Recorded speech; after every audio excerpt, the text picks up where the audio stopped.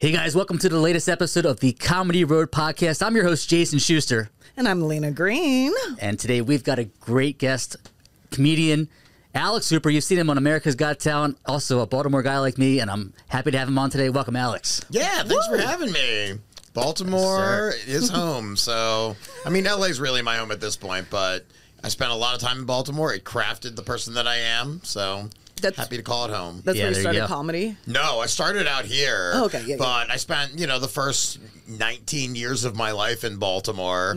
That's where I learned that the world is a terrible place that tries to destroy you and that you should rebel against it however you can. And then I came to LA and all of a sudden I became a child of love because I was like, oh, I don't have to be angry at myself and everyone. I'm sorry. But I went to Baltimore once. It seemed lovely. The people were really nice, but until I took you into the city. Okay, that was interesting. You learned love in LA. I did, yeah, for sure. I mean, I just met a very different type of person out here. Like the groups of the friends that I made very quickly were all about positivity and warmth and just like creatively inspiring me in many different ways. And I didn't have that as much in Baltimore, but I also think that's just part of who I was growing up. Is I was just an angry, depressed child who didn't know how to let those kinds of values in. Yeah, totally. Yeah. So, comes with age. But do you find yourself doing any Baltimore material? I have. I used to have, I had a joke on my first album about, growing up in Baltimore makes you hard, and then you come to LA and you're just like, instead of wanting to fight, you're just like, whoa, what's going on with you, man? Maybe we should just talk this out. That kind of, I connect myself to Baltimore, but I think the best parts of Baltimore are still in me, that rebellious, hardworking spirit. Yeah. But I think LA has infiltrated my psyche probably more than anything else ever would. Right. Because how many years have you been out in LA now? Almost 15. Oh, wow. Yeah. I've been out here 10. So once you get past that threshold. Definitely, permeates. And this is also where I discovered what I wanted. I started comedy out here. This is where I started to form the life that that I have now, where I'm so filled up with gratitude and love, and I'm inspired by all the people that I'm around. And I don't think I found that as much in Baltimore because I wasn't ready to find it yet. Right. I think Baltimore is a great city. It just didn't have what I needed from it at this point in my life. Yeah. You hear a lot of comedians talk about starting off very angry and depressed and stuff. How did that influence your comedy early on? And that's kind of how, parlayed it into like what you do now and stuff? Or yeah, I think I've always had a lot of energy, and I didn't know how to channel it. And so it would come out through rage and nihilistic, depressive thoughts, and I wasn't fun to be around. I was just kind of this wild, just energy that couldn't be contained. And suddenly I started doing comedy, and I had a way to funnel all of that into a certain skill. And at first, if you go back and watch my really early stuff, I'm just loud. That's what I'm just loud and aggressive. Oh, so much screaming. I've seen that work for especially comics who are starting out. The angry, I'm just gonna tell you how I feel, very angry. It works for a while, I guess, until you're like, okay, I can't be angry. It was a way to get out what was inside of me in a way that was encouraged. Yeah. And so I was just letting it out. And then I learned over the years how to be more dynamic and play with levels, and realized there's something about being extremely quiet on the other side of being very loud that then makes you just a more interesting performer, and it becomes more compelling. I used to think I used to have to shout over everyone in the room to be interesting and to be heard. And then I learned it's actually being quieter that draws people in instead of pushing them away. Yeah, you connect more when it's kind of like acting. It's crazy you're saying that because, when you're on camera, you need to be a little bit more just quiet. You don't need to do theater. Yes. And yell. Even though we are on a stage, it feels like theater. I guess that's why people's instinct is to Be loud, be big. Yep. Yeah, and I come from a theater background. My grandmother was a professional actress. I grew up my whole life going to live theater, and then I was I went to school, high school for acting and college for acting, cool, yeah. and I was always in this place of just like performing big, and I think that has influenced a lot of my comedy because so much of I'll just say the online hate that I receive when I post something is like, why do you have to move so much? Why do you have to do so many things? Why do you have to play? Why does your voice sound like that? I'm like, I'm sorry, I'm performing right now. Yep. Like, if you want just a New York style of I'm going to stand against a wall and be quiet and blah, blah, blah, that's fine. Yeah. That's great. That's just not who I am. Yeah. I've always been just larger than life when I perform because I am performing. Yeah. I'm not just Exactly. speaking to you. Like, I'm putting on a show, and I think the bigger I can be, even if that means being small but with big energy, it's important for me to constantly find new ways to like present myself. For sure, for sure. When you first came out to LA, though, and your style was a certain way versus how it is now, is that because of the landscape that the comedy scene shaped you, or how did that come about for you to become who you are today? I mean, I think for the first few years, you don't know who you are in comedy. You're experimenting as you should all the time. I would have sets where I'm only going to do one-liners. I'm going to be a character through this whole set. I'm going to try to be quiet. I'm going to try to be loud. I'm going to try to move fast. I would try all these different styles to see what worked for me. And I had a lot of success early on because I was a good performer and a fairly decent joke writer. Yeah. And I was creative, I was weird, I was different. But around like 8 years in is when I really started to discover the person that I could be. Like, I think I kind of like equate it to, I had this creature inside of me that didn't know how to come out, and I didn't know how to present it, partially out of fear of what people would think of me and judgment. And once you let that all go, you can truly start to become a version of yourself that is unique and something that I was proud of. And I think it just really, when I started to let that part of me out, when I started to merge all of these selves together, I used to really I would go to music festivals, and I started going to those in like 2010, and I would be inspired by the people I would see. I'd be like, wow, these people are dressed really their own way, and they're expressing themselves, and they're having the best time. And I started going to music festivals, and I started doing the same thing, but I was like, I can't bring that into the comedy world because people aren't going to take me seriously. Right. And then I started to just wear whatever I wanted, do whatever I wanted, and that inspired my writing. And suddenly, I was feeling more myself than I ever had before. And I think that's when people really started to take notice that I was doing something different. And that's when the TV started coming and things like that. I had early success, but I was still figuring out who I was and what I wanted to present to the world. Because that's what I tell people. People say, hey, I'm new to comedy. I don't really know what I'm doing up there. I'm like, good, you shouldn't, but you should have something to say. Yeah, when you are on stage, you are asking people to listen to you. Why should they? Unless you have some perspective, or at least you spent the time working on something that you are proud of. You should always take the stage with something you're proud of, even if you're just an idea and you're going up there to find it. Okay, but if you start to learn who you are and you let yourself come out, the writing will just follow. Yeah, but that's like one of the hardest things, what you're talking about, finding who you are. That's so hard. Finding your purpose is difficult.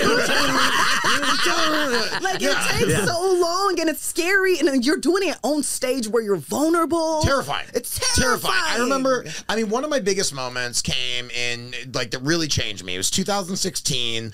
I had been doing the roast battle show at the Comedy Store for a long time. I never considered myself a roaster. I kind of fell into this thing, and I got really good at it, but I was angry, I was aggressive, I was mean, I wasn't likable, and I didn't like what I was becoming. However, back when we had roast battle rankings and there was always top 50 roast battlers, I was number one for almost a year and a half, and nobody could beat me. And suddenly I was bored. And I spent the whole year.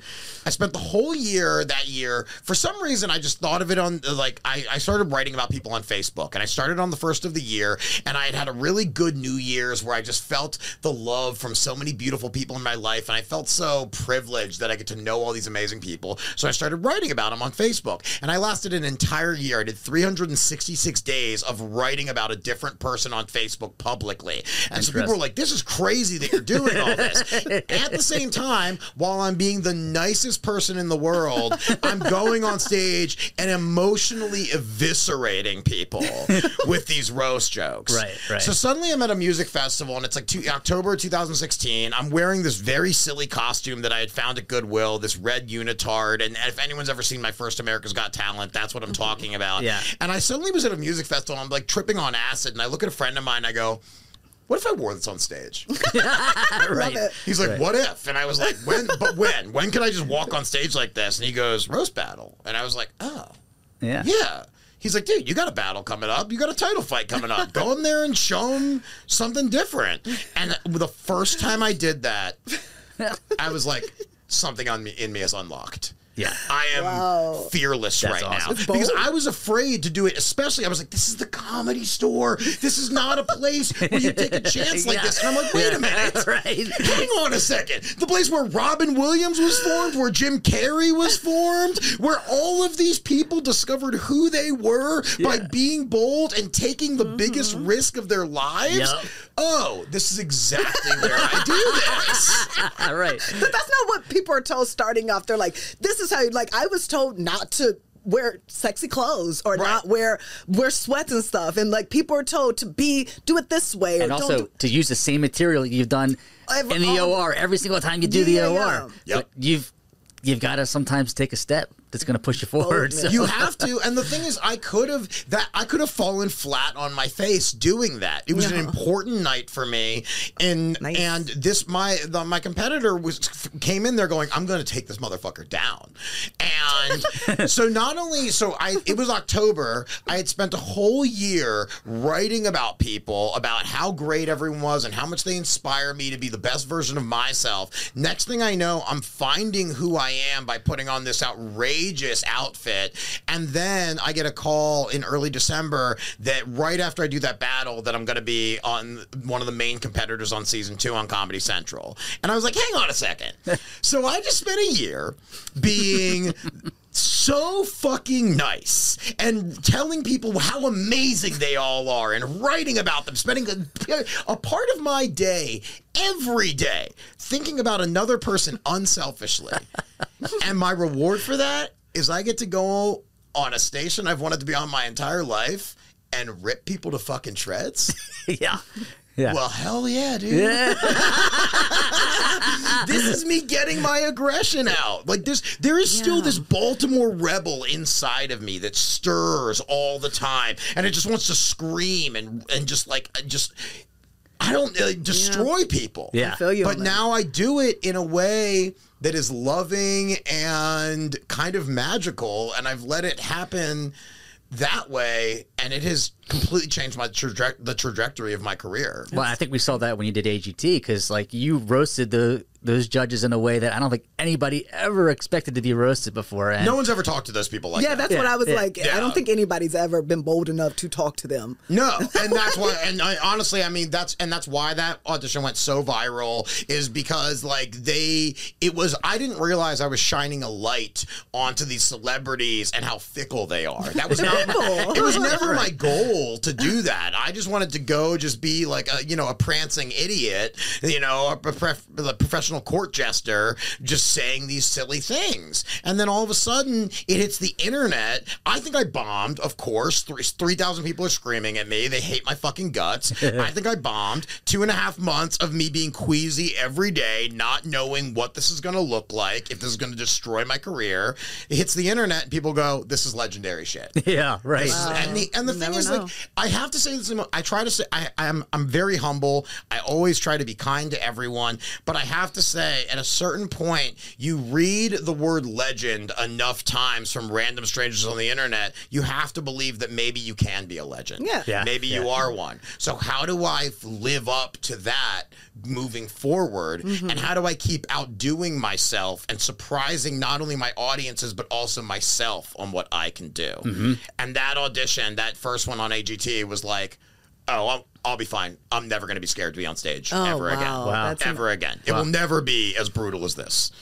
I think starting off, we say like you got to be delusional in a way where you're like, I can do this no matter how many falls I get. Like you have to be delusional in a way. Like there's a light at the end of the tunnel. I can be a star, a legend, you know? So it's like, I love that approach. It seems like the don't give a fuck approach, but I don't know, refined. Yeah, it definitely is. And I mean, I still have nights where I have to tell myself that. I mean, literally 2 weeks ago, I was in Sioux Falls, South Dakota, and I sold 9 fucking tickets. And I'm oh, and I'm back in my shitty hotel room going like, why do I do this? How did I get here?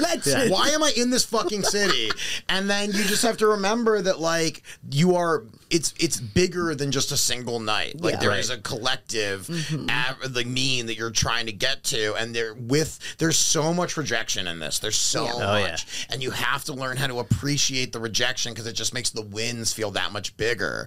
And I've been in a little bit of a spiral right now where I just keep getting bludgeoned again and again with these opportunities that aren't coming to fruition, and you question it leads you to questioning yourself and what you're doing.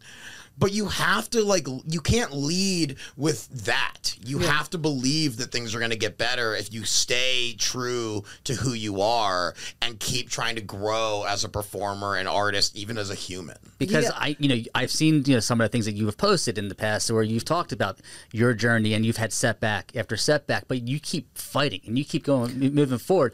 And sometimes those setbacks are set ups, like for you to get where you need to be. We were just talking with our previous guest about that, about he had so many things that fell through, but it brought him the best things in his life. Right. And so maybe that is why that happens. The universe is trying to guide us, or whatever you believe in, is trying to guide us, and we're like resistant, and it's like, I'm gonna punch you. So you go that way. Yeah, when you look back at your life, you're not gonna remember the things you didn't do. You're not gonna look back at that one audition that you thought would change your life and be like, but if only I'd gotten that. No, everything is leading you to something else. And like part of the biggest thing that I've tried to get in my own head this past year is create it, release it, stop giving a fuck. Create it, release it, stop giving a fuck. Because we hold on to our own shit and we think it's so important. And what if people don't like it? Or what if it's not perfect? Who gives a fuck? Because every piece of art that you make will lead you to your next piece of art. And that is just going to propel you to keep being better in your life, and it's going to lead you to more people. And if they don't like one thing and they want to leave you as a fan, they were never going to be a fan in the first place. They're just waiting to jump onto the next thing. The people that trust you will believe in you if you suddenly change your sound, your vibe, your whatever it is you're working on. They will go with you because they understand that you are growing. You know, and even if they don't like this thing, but they still like this other thing, okay, well, I'm still going to go on to the next thing. And when you've gone on the road, have you found yourself having to adapt to certain audiences that you never thought you'd have to deal with at certain times? I have learned that I am more malleable than I give myself credit for. I love that. I used to think that, like, oh man, I'm just this kind of like weird psychedelic rainbow drug troll, whatever it is. Like, then I was like, those are going to be my people. But then all of a sudden, I'm like, oh, well, the only people that showed up are this birthday party for someone's 74th, for Agnes's 74th birthday, and that's the whole crowd. Are they going to relate to this? Right. And I have found that I am very good in any situation because I can adapt and I can pivot. I can look at a room and go, I don't need to rely on what I think will work. I can go up there, trust myself. There's moments when you're like, when I was in that Sioux Falls situation, before I'm going on stage, I'm literally like berating myself. like internally, I'm going, motherfucker, I can't believe I have to do this right now. I cannot believe, but I will not bring that energy to the stage. I will go up in front of these 9 people and I will perform my fucking ass off, and I will find a way to have fun, because if I have fun, they will have fun. If I bring miserable energy up there, that's going to infect the crowd in a negative way. But if I'm up there just kind of being just a silly little weirdo and enjoying myself and actually just looking at them, working with them, I will discover something. And those moments, even though they're still hard and they take a lot out of you, they're important. Because it's not always just going to be the rainbows and lollipops, you know? Sometimes you are literally just sucking on an old stick, just going, I can't believe I put this in my mouth, but I chose to put it there, so... Well, I think a lot of people don't really know the intricacies of getting on the road and what it takes. Are you booking your own shows now? I've always booked my own shows. Yeah. That's like, I mean, everything I've ever gotten pretty much has been because of something that I have set up for myself. Opportunities will come. Like sometimes, yes, you get a call that says, hey, we are going to put you on TV for this thing. But like, so I just did a Comedy Central taping that's out right now that I filmed in April. And people think, oh, did Comedy Central call you for that? No. I've been sending Comedy Central sets for years. Trying to get trying to get one of their tapings, and finally all it took was almost dying of cancer for them to go, you know what, maybe we'll give him one. But like, it's all of these things that I'm constantly it's planting seeds, right? I'm constantly dispersing seeds everywhere I go, and I'm trying to water the ones that I know will be worthwhile, but other ones will just sprout because you left them somewhere. And my whole thing is, how many seeds did I plant today? Where did I plant them? Did I email a booker? Did I release a podcast? Did I go on someone else's podcast? I don't know what any of this is going to do. And the things that you think are going to do a lot for you will typically fail in your expectations because you thought they were going to do something bigger than that. And you can't. You just can't think that way. You know, you do things because you enjoy them and you hope that they lead to somewhere else. But for the most part, you know, this is a very self-serving business. And if you're not in it for yourself and ready to fight for yourself, then why would anyone else ever do it for you? It's true. True. I love how you take an artist approach to it. And I think people forget that this is an art form. And hearing you talk, it's so refreshing to hear about like your approach of the emotional, how you connect with your material. How do you, like, when you're connecting, are you sitting down and writing? Are you a person that sits down and just gets pen and paper, I'm writing, or just ideas just come to you and you're talking to someone? Or I mean, I wrote today. Like I said, I write whenever I have a sliver of an idea that I know could be something bigger. Because when I look back at my best bits, the ones that really have connected to people, I had a little premise and then I sat down and I wrote. I'm not just I will figure it out on stage person. I might throw it out once if I just think about it before I go on stage. But for the most part, like, today, I was like, this bit is so complicated and there are so many moving pieces that if I don't sit down and try to write it out in its entirety as if I'm performing it, then I don't know how I'm ever going to land any punchlines within it.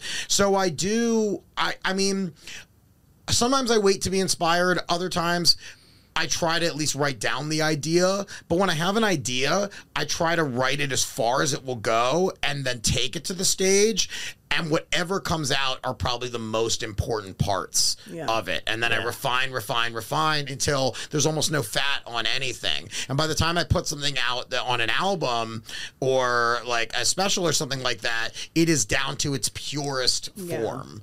And maybe I could have stretched it further, but my whole thing is I do want a lot of laughs. I do not want a lot of fluff and filler. So I really try to be cohesive. I try to connect things, and I try to have somewhat of a point to what I'm doing. You know, I want people to feel something.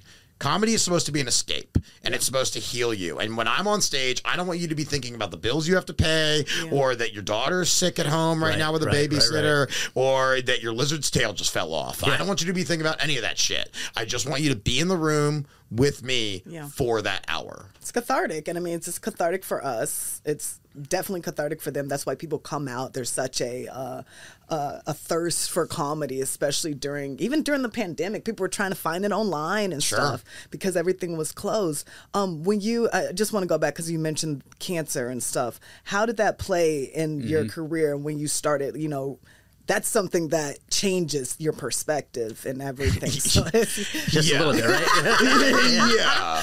I mean, I knew immediately, like, when I got diagnosed that, okay, I'm going to use this to my advantage. This will not kill me. Came a lot closer than I ever thought it would. Wow. But I said, I'm going to use this to my advantage. This is going to strengthen my story.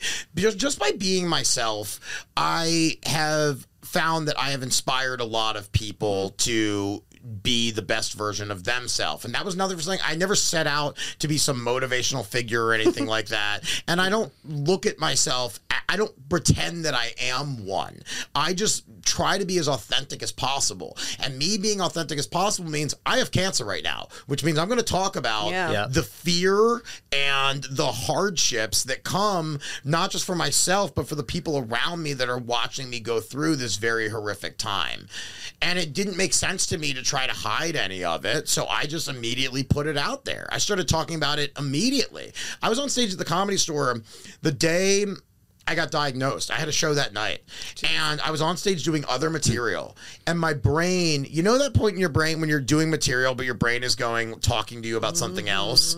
I'm like, I'm not in this, because I'm thinking about everything that just happened to me today that I just learned. I'm thinking about the last 3 months of these horrible tests that I had to go through to get to this point where now, oh shit, I actually have cancer. I have stage 3 Hodgkin's lymphoma. And I just stopped in the middle of a bit and I was like, guys, I don't want to talk to you about this.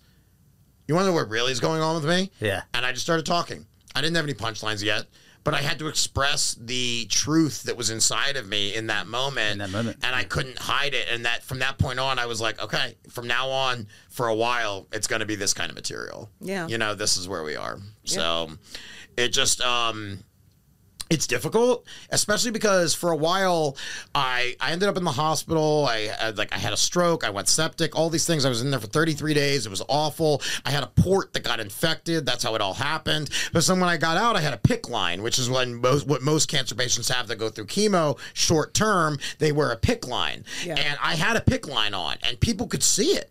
Like even under my kimono, like, you know, if I ever like lifted it up at all, people would see, oh, there's a PICC line under there. And so I was doing comedy in front of people basically while actively going through treatment, which is a very hard bridge to navigate when you're on stage trying to be funny and people are like, but you're dying.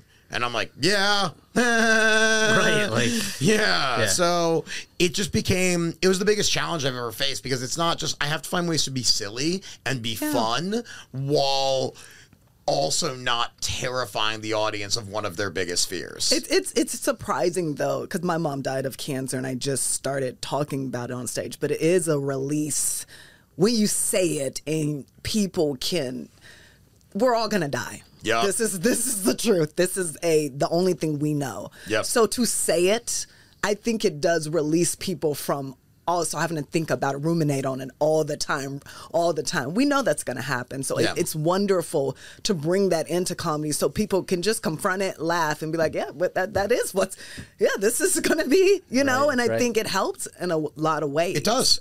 I mean, especially cancer, because cancer is ubiquitous. That's what I say on stage. I was like, it will probably happen to you, but if it doesn't, it's going to happen to the person right next to you. And it's just that kind of disease. And my mentality is what got me through. Like for the past 10 years, I've been focusing so hard on just shedding that angry little boy that I was when I moved out here, that I grew up as, and just trying to just treat myself well through methods of self-care and meditation and exercise and healing and all these different ways and being a more positive person. When I got cancer, I was like, okay, my body has cancer. My soul is still mine. It's still healthy. So I can't suddenly fall into a dark hole because my body is sick and everything hurts and I'm a little scared. How do I keep positive in this time? And I was pretty transparent throughout it. And so now that I'm talking about it on stage and things like that, it's a burden and a privilege because people walk up to me after shows and they want to like dump their stories on me. Yeah. And I've always been like a magnet for trauma vampires. Like that's just something like, dude, I have an energy that lets people feel immediately comfortable and they just walk up and will dump the worst moments of their life. Oh my God. I don't think I've ever heard that before. No, I've heard it. Me too. Yeah. And it's overwhelming because they don't even see that you're like, right. Please. It's just I'm gonna, and then they're like, okay, I feel better, and then they walk away, and they just leave you, and they leave it. And I'm on the road all the time, so if somebody sits next to me at a diner counter while I'm having breakfast, and they're like, oh, man, divorce sucks, right? I'm like, I guess so. Open up, sir. Let me get on my notebook. I've got some time. Right. 3 hours later, there you are. Sometimes I have to tell people, I'm like, hey, listen, I will listen to you, but you need a therapist. Like, either buy my merch or don't, but like, there's other people waiting in line. You got to go talk to somebody else about this, dude. But I think a lot of it is because I'm this traveling vagabond. They're like, oh, I could just put it on this person and I'll never see him again. And I'm lucky enough that I've learned how to just not let any of that shit stick to me. I will hear your story and I always say, like, I have pretty bad eczema. It just flakes off of me with the rest of my skin. Like, I'll put your trauma out like we just finished a cigarette. I'll just stamp it on the ground. I'm like, fly free, little bird. Right. Wow. Right. It's so crazy you talking about that exchange of energy, because I feel like, I don't know if anybody else, but I feel like I dump, especially in the beginning when I was trying to get the trauma out, I was putting that on the audience. And I was like, bye-bye now. And it's like, it is this exchange of energy. Like, yeah, you're always going to see, especially newer comics, before they learn how to write jokes, they're just trying to use it as a therapy session. Yeah. And then eventually, look, you can, because comedy is very therapeutic, but you need to make sure that you're also giving them a laugh and a show, not just like, Jesus, this person is fucked up. Right. Like, you come on stage, I'm going to kill myself. No, I don't want anyone to feel. I even feel weird when people clap after I say that I beat cancer. Like, when people in the whole audience will start applauding, and I honestly, because I'm not doing it for that. I'm not. I understand why that's just a natural thing. No matter what, it's just that clapter effect of like, so guys, I was in the military for 8 years. Hey guys, just had a baby. Hey, I just beat cancer. But I almost want to just like shut that down as fast. Like, I give you that moment, but then I'm like, I'm not telling you because I want you to be proud of me. I'm telling you because this is a real thing that happened, and I just want you to be a part of this experience with me, so we can laugh about it all. Right. Like, I'm not trying to make myself feel better. I'm just telling you in the best way I can, the most entertaining way I can. Yeah. That's like, and it's like, it's a natural human response when there's, I don't know if it shocks people, but for a comedian to come on stage and open up like that and say something like that, they want to be like, okay, this will make them feel better. But it's not. You're just trying to tell them, this is what's going on in my life. I don't think they understand that, though. Yeah, I mean, it's just, it's a polite thing to do. I'm never like, guys, shut up. I don't need this. Like, that'd be so funny. If it happens like a third time in a show, I'm like, guys, I really appreciate it. But like, I don't, like, I'm fine. Like, I'm standing up here and I'm okay, you know? But, you know, I get it. I really do. And I mean, look, my thing about like art and comedy in general is that I release things that are part of my life at this moment. And I can look back at some of my early jokes and be like, I can't believe that I thought that was my best joke. But at the time, it was. It was. So they're all timestamps of my life. And if I pretended cancer wasn't, I would be doing a disservice to myself. I was having a conversation with a friend recently who is a pretty famous person, very big headliner. And he said, I was like, I just want to like do this special and just like get this cancer shit out of me and probably, you know, not talk about it much more. And he goes, are you kidding me? This is a significant part of your story. Yeah. You're going to be talking about this for the next 20 years of your life. You're never getting rid of this. Yeah, exactly. And you're crazy if you think you are. People are always going to bring this up to you. That's right. No matter how far you go in this industry, you are going to go on some talk show and they're going to be like, what was cancer like? In the same way that I'm never going to get rid of America's Got Talent. I used to think, can we shut the fuck up about it? It was 2018 and 2020. Like, it's done. But it's like, when you do something that is that significant, of course it's going to be with you. Yeah. You know, and you have to and that's okay. Right, because you did 2 runs of AGT, right? Yeah. And do you think because of AGT it helped propel your career even further, or do you think it held you back in some ways? No, it definitely propelled my career, but it also, I had to make sure that I wasn't put in this box all of a sudden, because people didn't know who I was as a comedian. They knew this character, because AGT, look, while it is a real part of myself in there, it's this arrogant, invincible, just magical forest creature, whatever. It's still a character, and it's not what I do on stage as far as stand-up goes. So I would be hitting up clubs like, hey, I just had this run on AGT. It went really viral. I would love to play your club. And they're like, are you just going to like wear a tail and make fun of everybody? Right. And I'm like, no, I have albums. I have like all these clips. Wow. And they're just like, I don't know. So like, you can't let yourself be boxed in, but you do have to use what's given to you. Yeah. And it just so happens that the main thing I'm known for by the world is roasting. Yeah. So I don't deny that part of myself. I just bring it out whenever I need to. You know, it's always there, but I always want to, as an artist, I never want to be pigeonholed into a single box. Yeah. You know, I want to that's why I've made like my pug yoga calendar, why I wrote a book, why I, you know, have stand-up albums, why I have roasting stuff, why I have like, there's all these different things. I have a song on Spotify. Like there's all these different parts of me that want to come out. And if I don't explore them freely, then I'm doing a disservice to myself. And that's why I'm so in the mantra right now of just create it, release it, stop giving a fuck. Yeah. Because if I hold it in, it's not going anywhere. It's just going to stew inside of me. And, you know, I think my light will burn brighter just by letting it out, even if it doesn't go anywhere. Yeah. A lot of the shit that I do doesn't go anywhere. You've never heard of half the stuff I do. Yeah, right. That's okay. It leads me to the bigger things. Yeah, and and speaking of bigger things, was being on the road full time always your goal as a comedian? I mean, my initial goal was get on a sitcom of some kind, because I moved out here to be an actor. I was already in SAG when I moved out here. I joined in college. I was able to do a couple movies in Pittsburgh, and that got me to join SAG. So I moved out here thinking like, okay, 3 or 4 years, I'll be able to be a series regular on some show. Well, that didn't happen. You know, I got my little bit parts here and there, you know, and then when I found stand-up, I was like, oh, this is what I really want.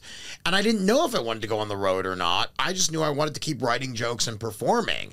And I didn't really start going on the road even a little bit until I was 4 or 5 years in. I would go like up to San Francisco for 4 or 5 days and do a bunch of shows. I didn't do the road much at all until I was probably like 8 or 9 years in is when I really started like going like, oh, let me see where else I can go. Right. And then just, you know, start like opening it up a little bit more. And now, look, as much as I didn't love my show in Sioux Falls, I'm happy that I have been to South Dakota now. Yeah. There you go. You know, there's a lot of places that I've been where I'm like, I don't need to go back. Right. But then some places are unexpected. I have a big fan base in Lincoln, Nebraska. So I've been there 3 out of the last 5 years because people show up when I go there. And I never thought that would be a place that I would visit a lot. But they show up for me. Right. So now I'm going back, and you just never know. And it's fun to just I'm so present when I'm on the road. Yeah. I love that. Yeah. I'm so in my own world, and everything is new. Every feeling, every place, everything I'm seeing, hearing. So I just walk around and I just experience. I go to museums. I go to different restaurants.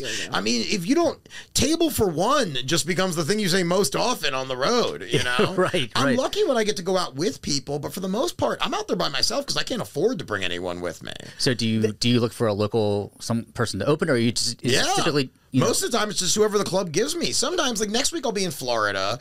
I'll be in 1 night in Orlando, 4 nights in Tampa.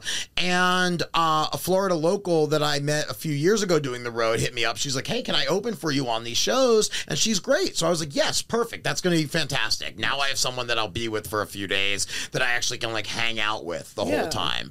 A lot of it, I am just by myself. And the comic that's opening, he has to work his regular job during the day or something like that.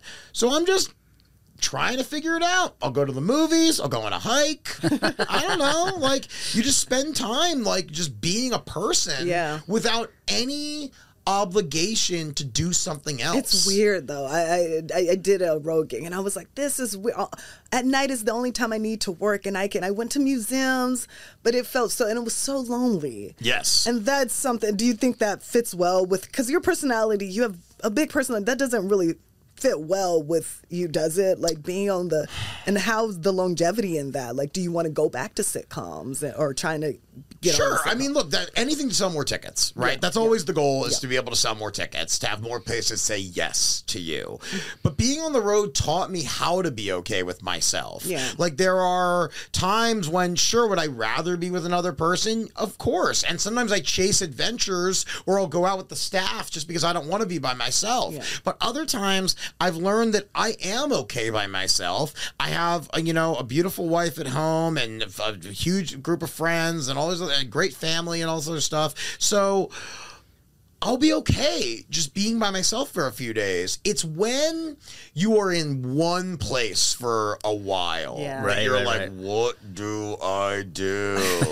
Like, I remember I was in Calgary I'd never been to Canada. I was in Calgary for 6 days. They booked me Tuesday through Sunday. Aww. And I was out in the suburbs because their condo from downtown was being renovated. So they put me in there. They're like, you're going to love this. You're going to be, it's so quiet. It's so secluded. And I was like, no. What do I do? Hello, right? Going crazy. I heard you can't get paid in Canada. It's hard to get paid because you have to have a certain visa when you're on the road as a I don't know. I didn't have that problem. Really? They pay you in Canadian, which you got to be careful about because 1,500 Canadian is like 1,100 US. Right. So you got to be careful how you spend your money and stuff like that. But you end up just that. I do more writing. More self-care is necessary. Yeah. And that's so important when you're on the road, especially in the years when I was a huge drinker or like I was chasing parties, just trying to get fucked up because I'm traveling and I'm partying and all that. Like now, like my biggest thing is just like, all right, I have time to write. I have time to meditate. I have time to exercise. I got time to take a walk. I have time to check in with people that I haven't talked to in a long time. Visit museums. Yeah. Like all these things that I wouldn't have time for otherwise. Suddenly there's nothing holding me back. I don't have to be here and go to appointments or pay bills or have meetings or, be sending, I have time. So spend a couple hours every day, like taking care of yourself so that you don't go crazy. And so that by the time you get to that show that night or those shows, you are in prime condition to perform and give yourself to these people.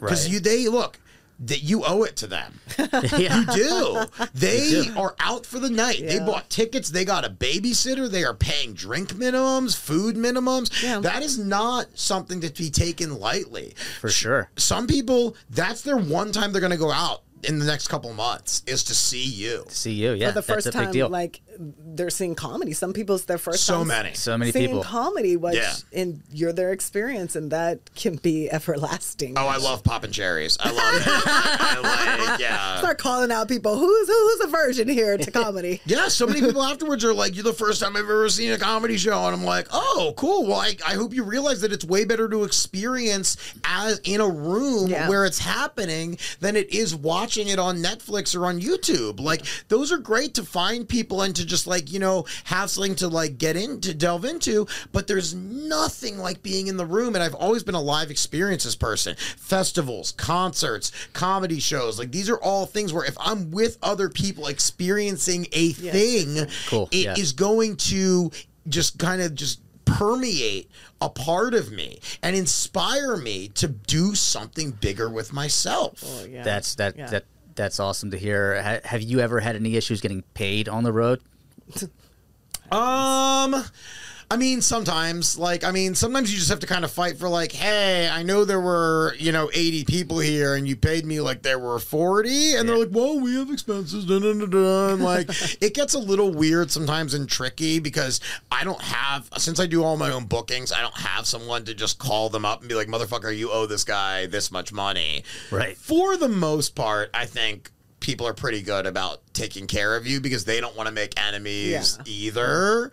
But I typically know what I'm going to make going into most of the shows that I do, like a ballpark range. And if I'm in that range, I don't really make a stink. And I also like, how much do I want to fight for if it's a couple $100 or something like that? It's not worth it. Sometimes it is, sometimes it isn't, you know, but for the most part, I think the people I work with are happy to have me there because I treat the staff well. I'm kind to everybody. I put on a good show. I'm not needy in the green room. I try to be just like as professional as possible.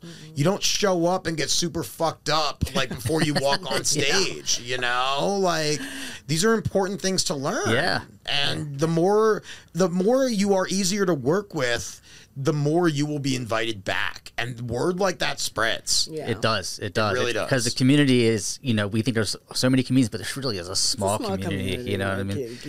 It filters through.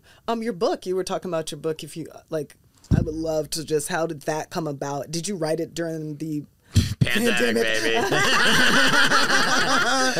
What do I do?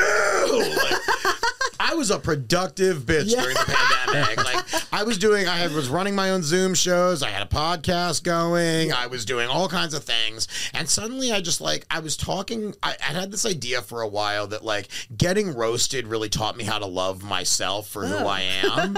And so when I wrote the book, it's hard to believe, but I came up with this concept in late November of 2020, and the book was released in January of 2021. So from concept to releasing that you could buy it, it was 2 months.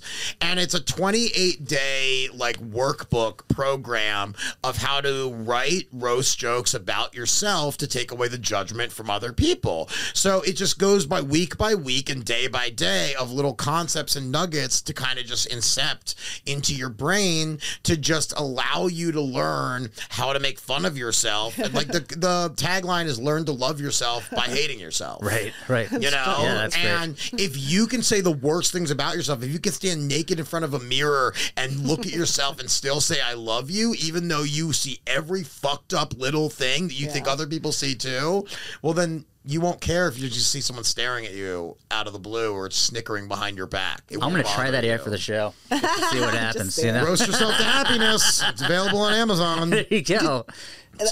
2 months, you self-publish or like? Yeah. It takes longer. Yeah. I have another book idea that I'm proposing right now that's not going to be self-published if I can help it. But like that one was, I just need to get this thing out of me, and everything came together very quickly, and I was motivated and I had time. Did you ever read the artist workbook? Like, the Artist Way? The Artist Way. Yeah, for sure. Yep. Yeah, the way you you act upon your ideas is so about that, like how you act. Yep. Like most people get an idea and they're like, oh wait, you're like, no, this is what the universe wants me to do. I'm doing it. Yeah, I mean, I try to be that way. It's scary sometimes because you're going out on a limb and you're exposing yourself for everything that could fall apart. But at the same time, if I don't do that, then I'm just keeping myself closed off and I don't know what I can become. You know, there's a freedom in just expressing and creating and letting it go. And I think that's the way that I work best. Me too. Is by not holding on to anything. If I have an idea and I think it's good, I try not to tell too many people. I just try to do it. Nobody knew I wrote a book. I just released a book all of a sudden. Even all my close friends were like, when did you write a fucking book? You're like, well, it happened. Yeah. Remember how we couldn't go to any concerts? Well, I was doing stuff. Well, actually, I was doing shit, making stuff happen. We were all watching TV. He's got like all this stuff coming out. It's like, dang. Like he's doing a TED Talk, you know? I would love to do a TED Talk one day. I could see that. I want to do a Roast Yourself to Happiness TED Talk. I mean, I have a lot of ideas on TED Talks, but Roast Yourself to Happiness is TED important. Talks? Hey, we got the guy for you right here. Yeah, seriously. No, very cool, man. What's next on the agenda for you? Filming special January 12th in Bridgeport, Connecticut at the Bijou Theater, doing 2 shows for that. And that's going to be a large chunk of like the cancer material and stuff like that. I have working with a producer and a director to put that all together. I'm on the road a little bit here and there, just getting ready for all that. I mean, it's pretty much ready to go. I'm just refining it more and more as it goes on.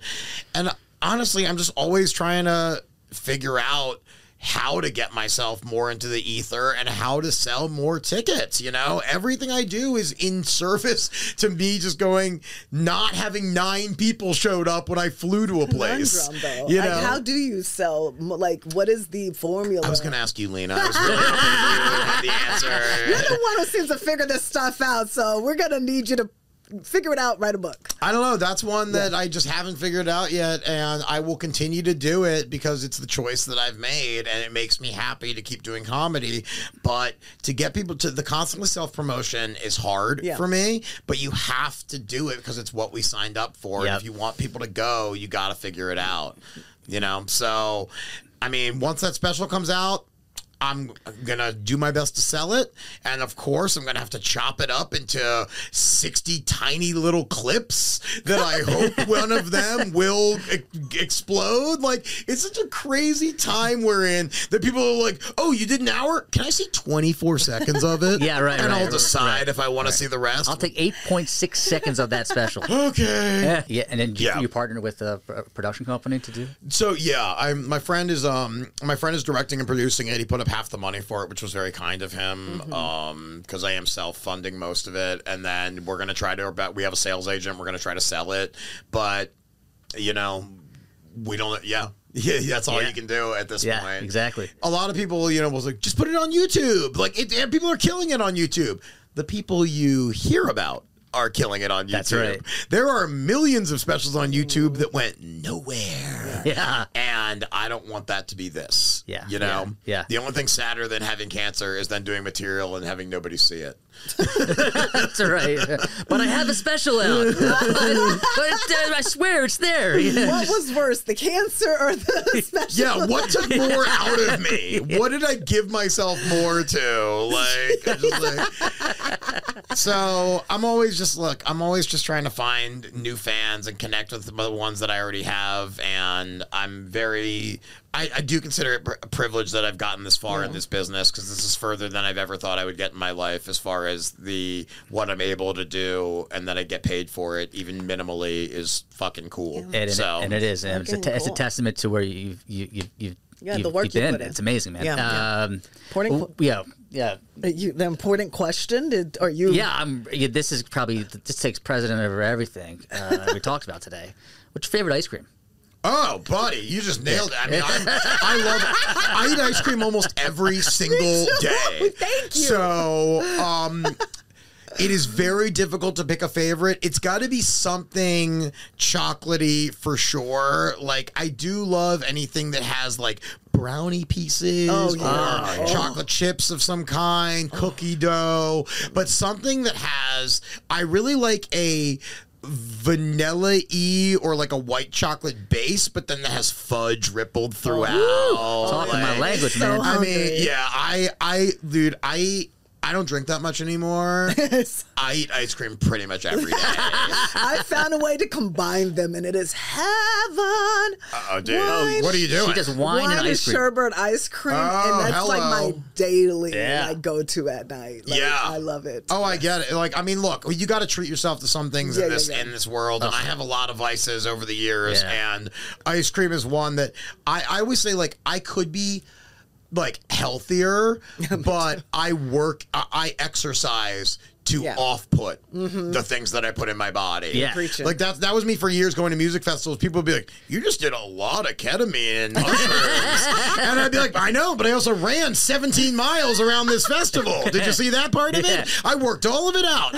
I put it in and sweated it right back out. Right. And by the way, the ice cream stand over there is fucking amazing. You ever just lick a cone while you're rolling on mommy? Pretty good stuff. Well, dude, Alex, thank you so much for being on today. We had a great time, and we're looking forward to seeing all the cool things that are coming up next for you. Dude, you guys are great. Thank you so much for having me. I appreciate everything. Thank you, brother.